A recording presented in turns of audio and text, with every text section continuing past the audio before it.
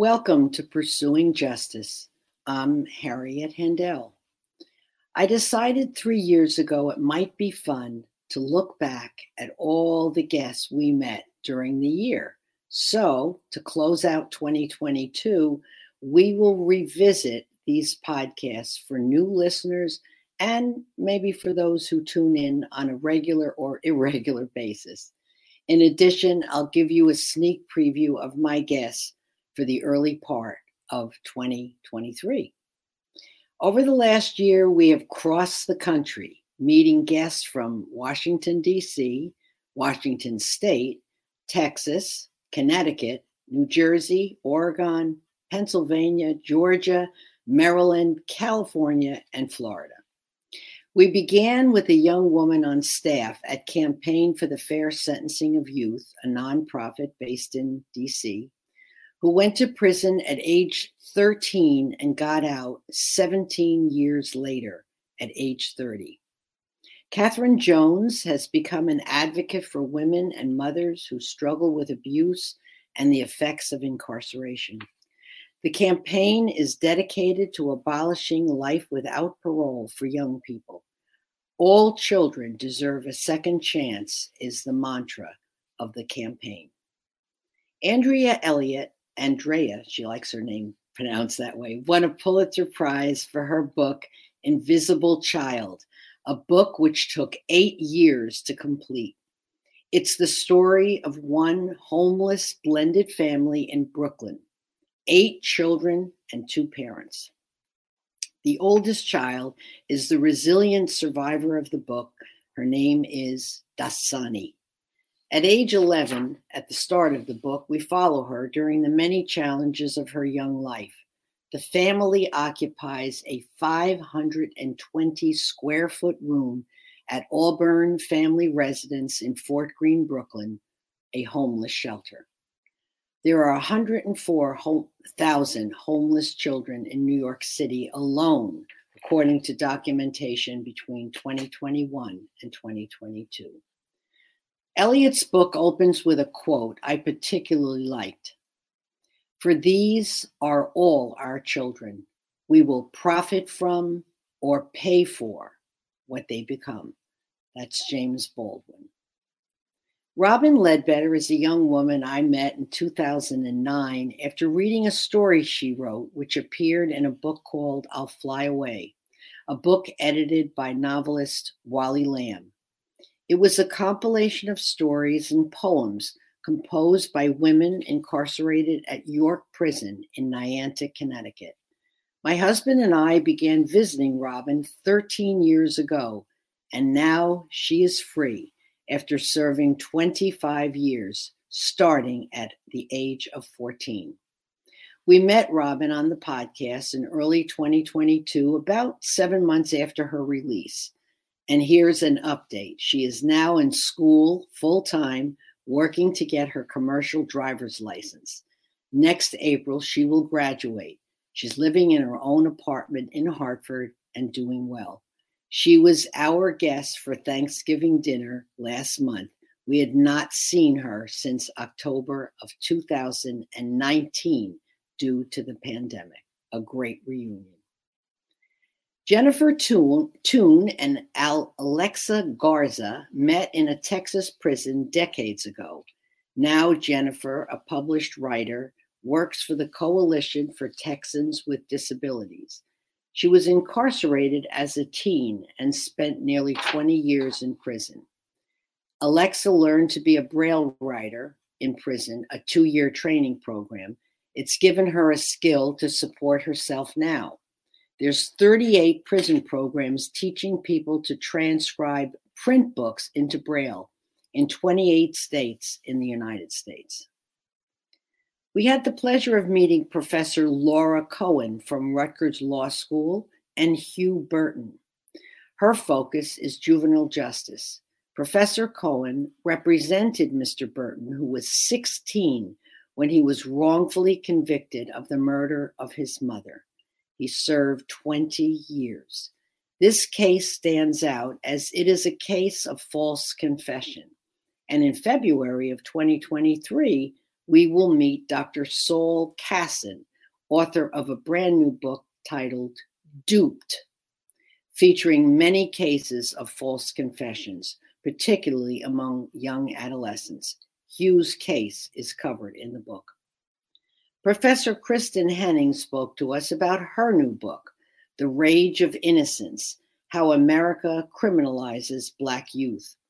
Professor Henning is a professor of law at Georgetown University, where she and her students represent youth accused of delinquency. We spoke of trying children in adult courts, sentencing them as adults, sending them to adult prisons. The case of Khalif Browder is a particularly heartbreaking example. Held at Rikers Island between 2010 and 2013 without a trial, he was accused of stealing a backpack containing valuables. He was in solitary for 700 days. He was only 16. Once he was released and his case dismissed, he suffered from the trauma of solitary confinement and incarceration. He ended up taking his life at age 22. Eric Bars-Ness is the executive director of Puppies Behind Bars, an organization founded in 1997. They just celebrated their 25th anniversary by Gloria Stoga. Based in New York City, its purpose is to train men and women inside 6 prisons in New York and New Jersey to work with the puppies. The goal is to give those dogs to disabled veterans who struggle with PTSD and other war-related injuries. Also on our show that day was Gilbert Molina, a man who did time and now is on staff at Puppies Behind Bars. This is a terrific organization because the puppies, incarcerated men and women, and our vets are all winners. Co-directors Allison Langer and Andrea Askowitz have their own podcast called Writing Class Radio. They encourage people behind bars to submit creative writing to their show, and it's posted for others to read. Sometimes the author gets to read it on the podcast. The aim is to sharpen writing skills you already have and keep improving. And not all the contributing authors are incarcerated. Tune in to Writing Class Radio to hear the writers share their work. 2 people working with youth impacted by having a parent, a sibling, or a close relative in prison are from the Pathfinder network in Portland, Oregon.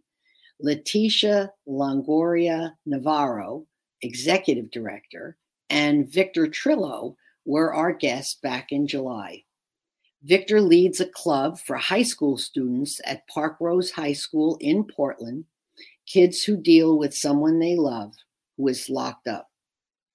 There is safety in the club because everyone understands the unique thread that ties each person in the club together.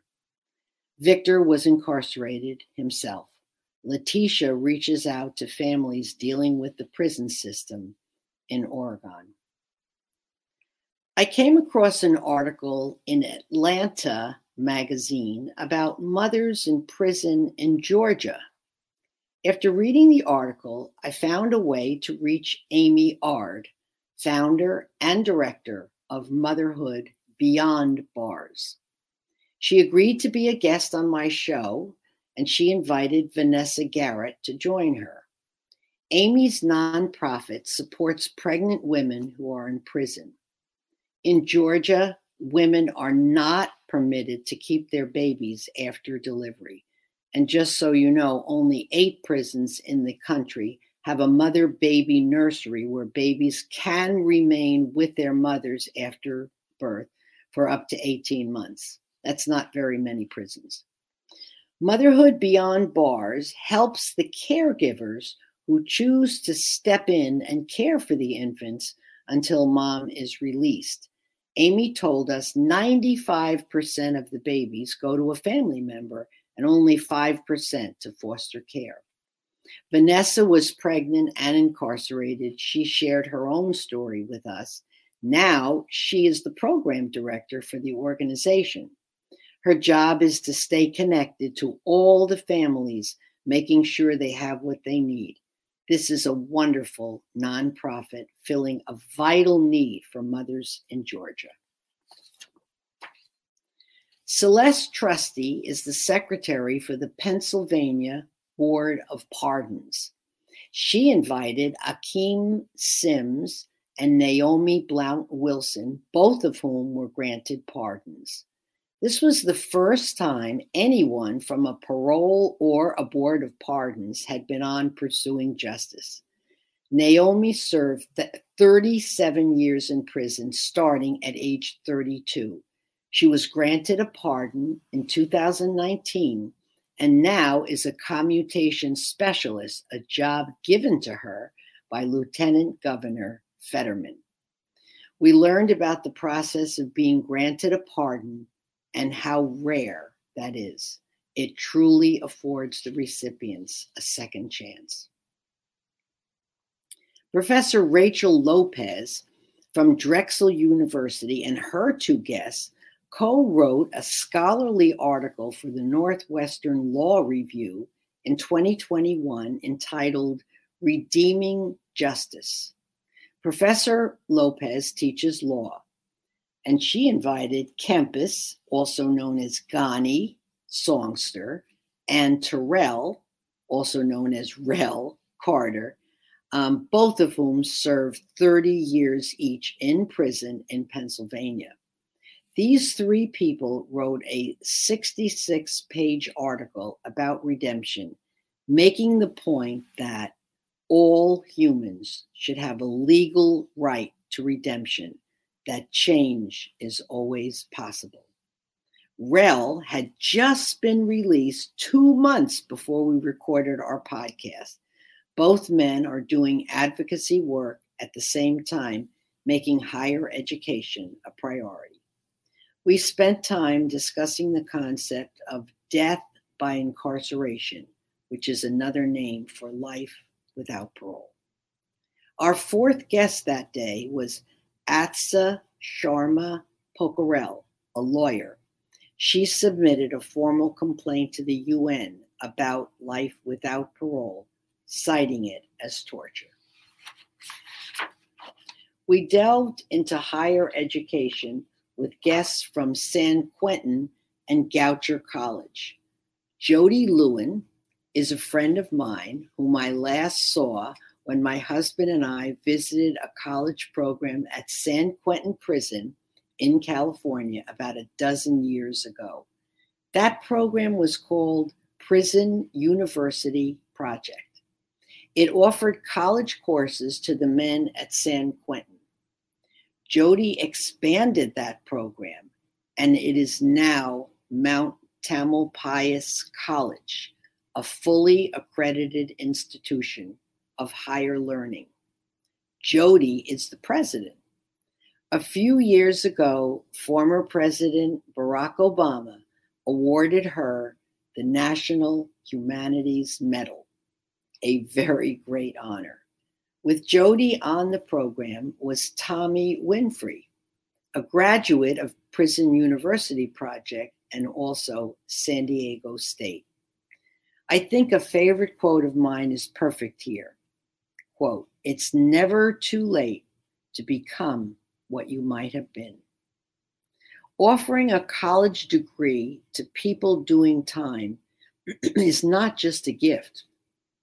It reduces recidivism, reduces violence in prison, increases self-esteem, and opens up the world to those living behind barbed wire. Continuing the topic of higher education, we met the director of Goucher Prison Education Partnership in Maryland. Her name is Eliza Cornejo. Goucher partners with 2 prisons, a men's and a women's facility, to offer college courses. Eliza invited Ramika Robinson Peoples to join us. Ramika spent time in prison, but is now completing her BA on campus at Goucher. These programs both offer college degrees, a great achievement for those doing time, a badge of honor to take with them as they re-enter society. We enjoyed a series of podcasts with a dear friend of mine, the director of Innocence Project of Florida, someone I have known since 2009. His name is Seth Miller. He shared a number of success stories from the last 2 years. We had, I believe, 8 people who were exonerated, and that is such a challenge given the pandemic was throughout those 2 years. But in addition to the victories that Innocence Project of Florida had, he told us about a new podcast he has a part in called Bone Valley. It features the 35-year-old case of Leo Schofield, a man wrongfully accused of killing his teenage wife back in 1987 in Florida. Seth is counsel for Leo attempting to win his freedom after all these years. The final podcast of the year featured 2 women from Prison Pet Partnership, an organization in a women's prison in Washington State. Meg Quinlivan and Connie Moyer were our guests. It was founded by Sister Pauline Quinn, a Dominican sister, way back in 1981. Now, as a result of that program, 200 prison dog programs have been created thanks to this first one. Meg is now the executive director of Prison Pet Partnership, and Connie graduated from the program and is now in South Carolina and the executive director of the Humane Society of Greenwood, South Carolina. Just a personal note, I feel very strongly about nonprofit organizations that do great work and are rated well on Charity Navigator. I always check them to be sure. After every podcast I do, which highlights a nonprofit, I send them a donation. And if you wish to support any of these organizations on my podcast this year, let me just read the names of each organization again. The Campaign for the Fair Sentencing of Youth. And if you just put them on Google, they'll tell you, where they are and how to donate. Puppies Behind Bars. The Pathfinder Network. Motherhood Beyond Bars. Goucher Prison Education Partnership. The Innocence Project of Florida. Mount Tamalpais College, that's TAMALPAIS in San Quentin, California. Prison Pet Partnership, and the Greenwood, South Carolina Humane Society. And now a sneak peek at what we have planned for 2023. We'll start the year by speaking to 3 authors of brand new books. Margaret Burnham, author of By Hands Not Known, Jim Crow's Legal Executioners. Chris Fabricant, author of Junk Science, and that is a fascinating topic. Dr. Saul Kassan, author of Duped About False Confessions. The cast of The Exonerated, way back in, I think, early 2021, I interviewed the writers of that play, and this play was put on in the theater in Connecticut, and the cast is willing to come on the show. And the director of PEN America. PEN stands for Poets, Essayists, and Novelists. It's a 100-year-old organization, and every year they sponsor a prison writing contest for people in prison. And Robin Ledbetter, my adopted daughter, won a prize from them with one of her essays. I want to close out our final podcast by giving you a little taste of a book we will be talking about in depth, and of course, meeting the author. And I just mentioned that book. It's called Duped. It's written by Dr. Saul Kassin, who is a professor at John Jay College of Criminal Justice in Manhattan. And I found the preface to his book fascinating. And the word duped obviously means to trick somebody into confessing a crime that they have never committed. So the preface to his book is really fascinating, and it is called Why I Wrote This Book. When I was in 6th grade, Mrs. Avery was my teacher. Young and fresh off a stint in the Peace Corps in Uganda, she had slides to show class and stories to tell. Growing up in Brooklyn, I was mesmerized by her worldly experiences. One of our first written homework assignments was to read a biography and write a book report. For me, the biographical subject was easy, Mickey Mantle. Having become baseball conscious after the Dodgers left town in 1958 and before the Mets arrived in 1962, I was a Yankees fan. It didn't hurt that they were perennial World Series champions. Switch-hitting center fielder Mickey Mantle, wearing the number 7 on his back, was my pinstriped hero. Somewhere, I might still have reel-to-reel tapes of his home runs as they were broadcast on the radio. I read a biography and then a second. I was only 12, but I liked to write. Later that year, I wrote a short story, which I still have, about an inventor who patented a wristwatch that could regulate body temperature. The point is, this book report was to me a labor of love. Plus, I really wanted to impress Mrs. Avery. It was a Friday afternoon when she returned everyone's graded handwritten papers. I was so excited to get my grade. She called my name, and then she glared at me, and I looked down to see an F circled and in red. I was stunned. I went up to her after class thinking it had to be a mistake. No mistake. She flunked me on the paper because she said I plagiarized it. Mrs. Avery didn't ask if I plagiarized, nor did she try to get me to admit it. Very simply, she accused me and convicted me, both in the same sentence. End of conversation. I don't remember what I said, if anything. All I can recall is the powerful urge to hold back tears. I was too old to cry with dignity in front of her or in front of my classmates.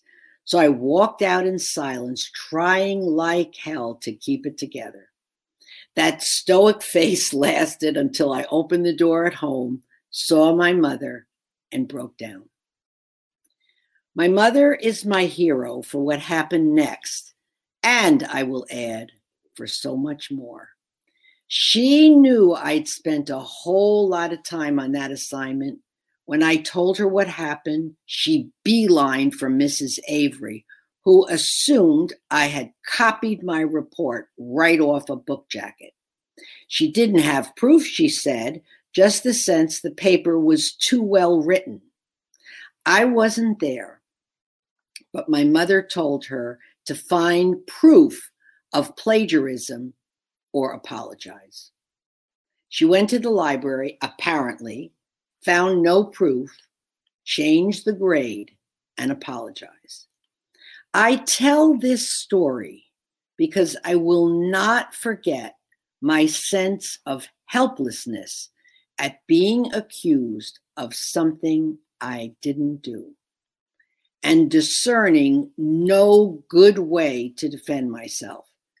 Add the highest of stakes to that experience, and you will understand in part why the subject matter animates me. Fast forward a half a century or so. Over the course of my career, I have collected some shocking research data, and I have witnessed some horrifying miscarriages of justice. I've seen police extract confessions from young teenagers and other vulnerable suspects using jaw-dropping forms of deception and implied and sometimes explicit promises and threats. I've seen police trick mothers out of their sons' interrogations, in one instance, switching rooms after a bathroom break, not telling her where they moved, and inducing her 13-year-old son to confess. I've seen police outright lie about evidence to break someone down into a state of despair. For example, telling a suspect falsely about his fingerprints on the weapon, his hair in the victim's grasp, an eyewitness identification, or the results of an allegedly failed polygraph exam. I've seen judges unwilling to serve as the gatekeepers they get paid to be by failing to exclude from evidence confessions that were quite clearly coerced, not voluntary. I've seen prosecutors bend logic until it breaks, refusing to concede innocence despite DNA results that excluded the confessor without doubt and identified the actual perpetrator. I've read contemporaneous newspaper accounts during trial that accepted the government's public relations spin on the case, hook, line, and sinker. I've received heart-wrenching letters from countless prisoners, many of whom were later absolved, and desperate family members writing on their behalf. I've been cross-examined by hostile prosecutors, one of whom, while seeking to reconvict an innocent confessor who had already been exonerated by DNA, referred to me on the record as the insufferable Dr. Casson. I've done battle in court, on stage, in print, with those who train detectives in the kinds of trickery and deceit that con innocent people to confess. I was berated and threatened by fringe bloggers belonging to Amanda Knox hate group after writing in support of her ultimately successful appeal in Italy. I've seen cases in which medical examiners literally rewrote their autopsy reports after police disclosed a suspect had confessed. In each case, the pathologist appeared in court, adding independent medical corroboration for a confession that had corrupted their judgment. This book is all about why innocent men and women, intensely stressed and befuddled by the promises, threats, trickery, and deception of a police interrogation, are duped into confession, no matter how horrific the crime. So we look forward to meeting Dr. Saul Casson in the new year. That's a little taste of his new book called Duped.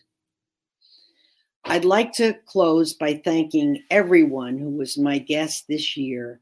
Your personal stories affected me deeply. I hope the same is true for my listeners. Join me in 2023 for more inspiring podcasts. And thank you for listening and sharing part of your day with us. Take care. Happy New Year from Pursuing Justice and me, Harriet Hendel. Thanks for listening to my podcast today. You have been listening to Pursuing Justice on Society Bites Radio, and I'm your host, Harriet